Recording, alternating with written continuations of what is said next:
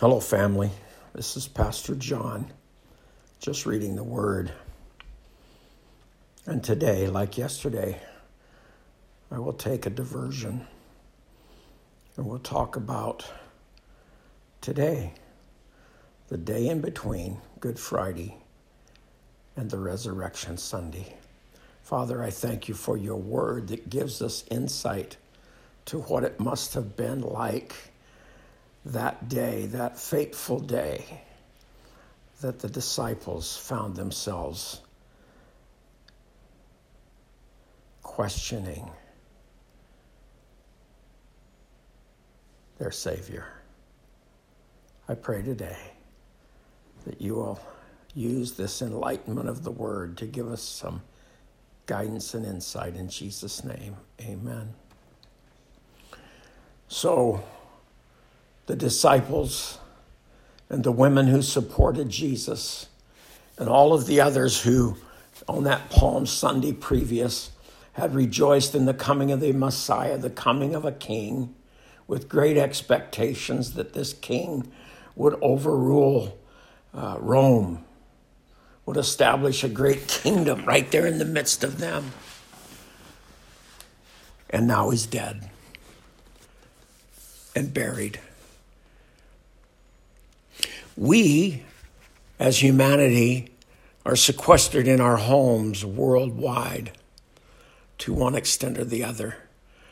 We recognize the potential damage to the economics of the world, of our nation, of our state, county, and city, and each household in Visalia. The essential workers are plugging along with our prayers.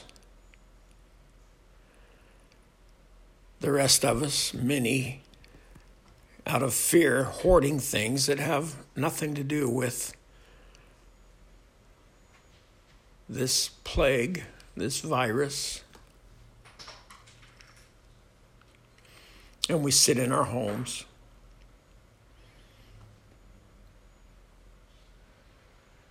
And we play puzzles, and we watch TV. We are the huddled masses.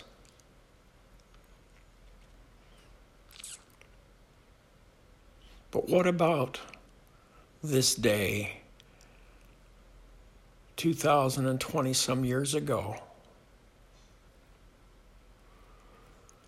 Those who thought their king had arrived, wake up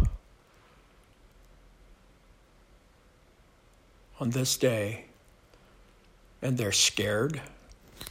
They don't remember the words that Jesus told them.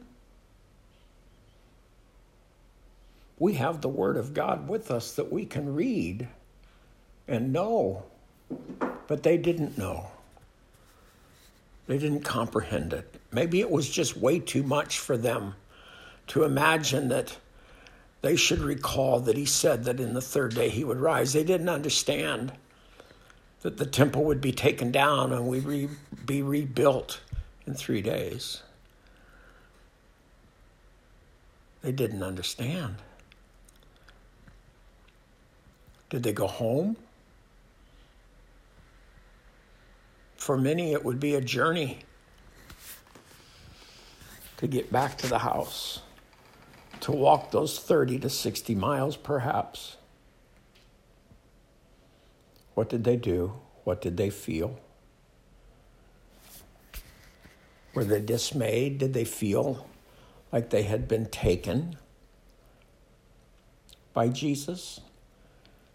There were people rejoicing and making fun of. I'm sure that there were people who were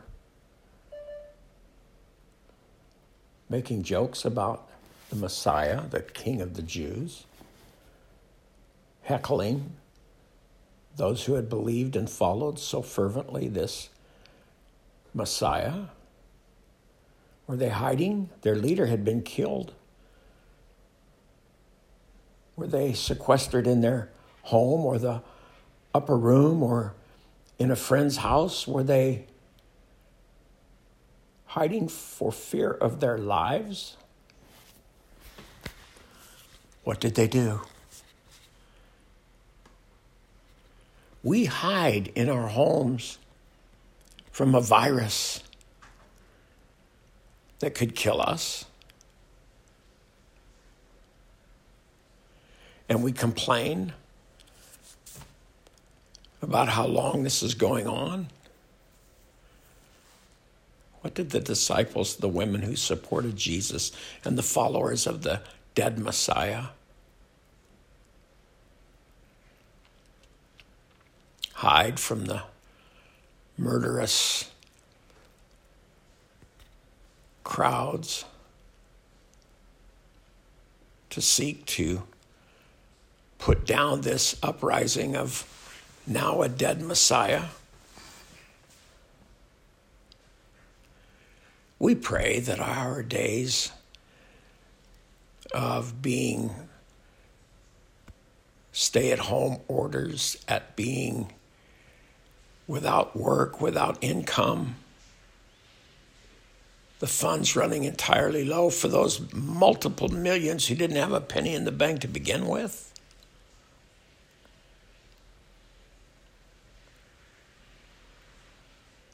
who are at the end of their ability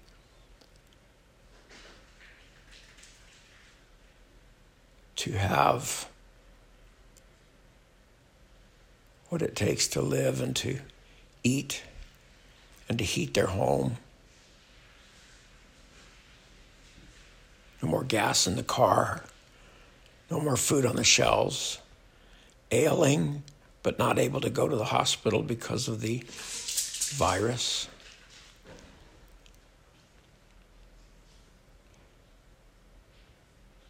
We know from the Word what happens tomorrow. We know in the religious world the celebration of tomorrow.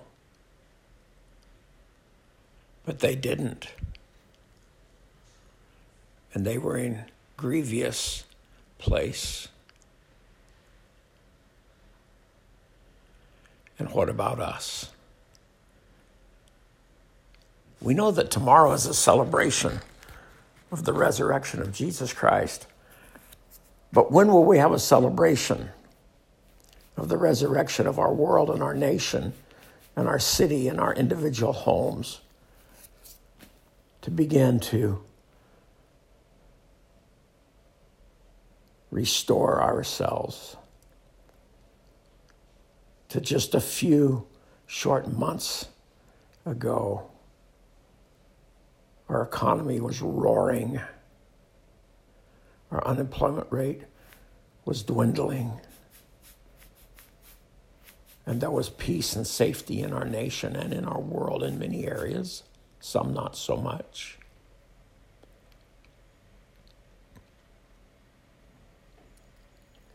I say, body of Christ, family, be confident, be encouraged that this day is indeed the Lord has made, and we should rejoice in it. That we don't know what tomorrow comes, but we have the confidence in Christ that he will resurrect. Indeed, he did. And each day is a resurrection day for us. That we should look upon today and say, thank you, Lord. Thank you, Lord, for what you have provided. Thank you for the safety and health you have given us in the face of fear and anxiety. We know where our help comes from.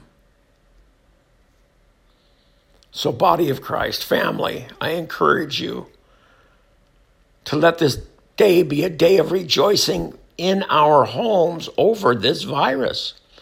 That God is in control. He's not surprised. He has a purpose and a meaning. Has this virus come upon this world because of the sin of the world? I don't know. But I thank God that he is getting people's attention I pray when this mass healing and deliverance from this virus comes, that the one person we can look to is Jesus Christ, our Lord and Savior. And for that, I'm thankful. Be encouraged. Be anxious for nothing. Don't worry about anything. But with great thanksgiving, thank the Lord for what he's done. Thank him for what he is going to do.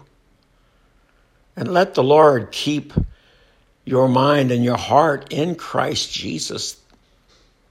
So this indeed is the day the Lord has made, and I will rejoice and be glad in it. Won't you join me? Let's pray. Father, I thank you for this day in between, that we have the information, we have the word, we know what happens. And Father, I want to reflect this upon today's current situation in the world and in our individual homes, that there will be a resurrection, that it will get better, and we have but you to thank for today. And we love you and thank you in Jesus' name. Amen.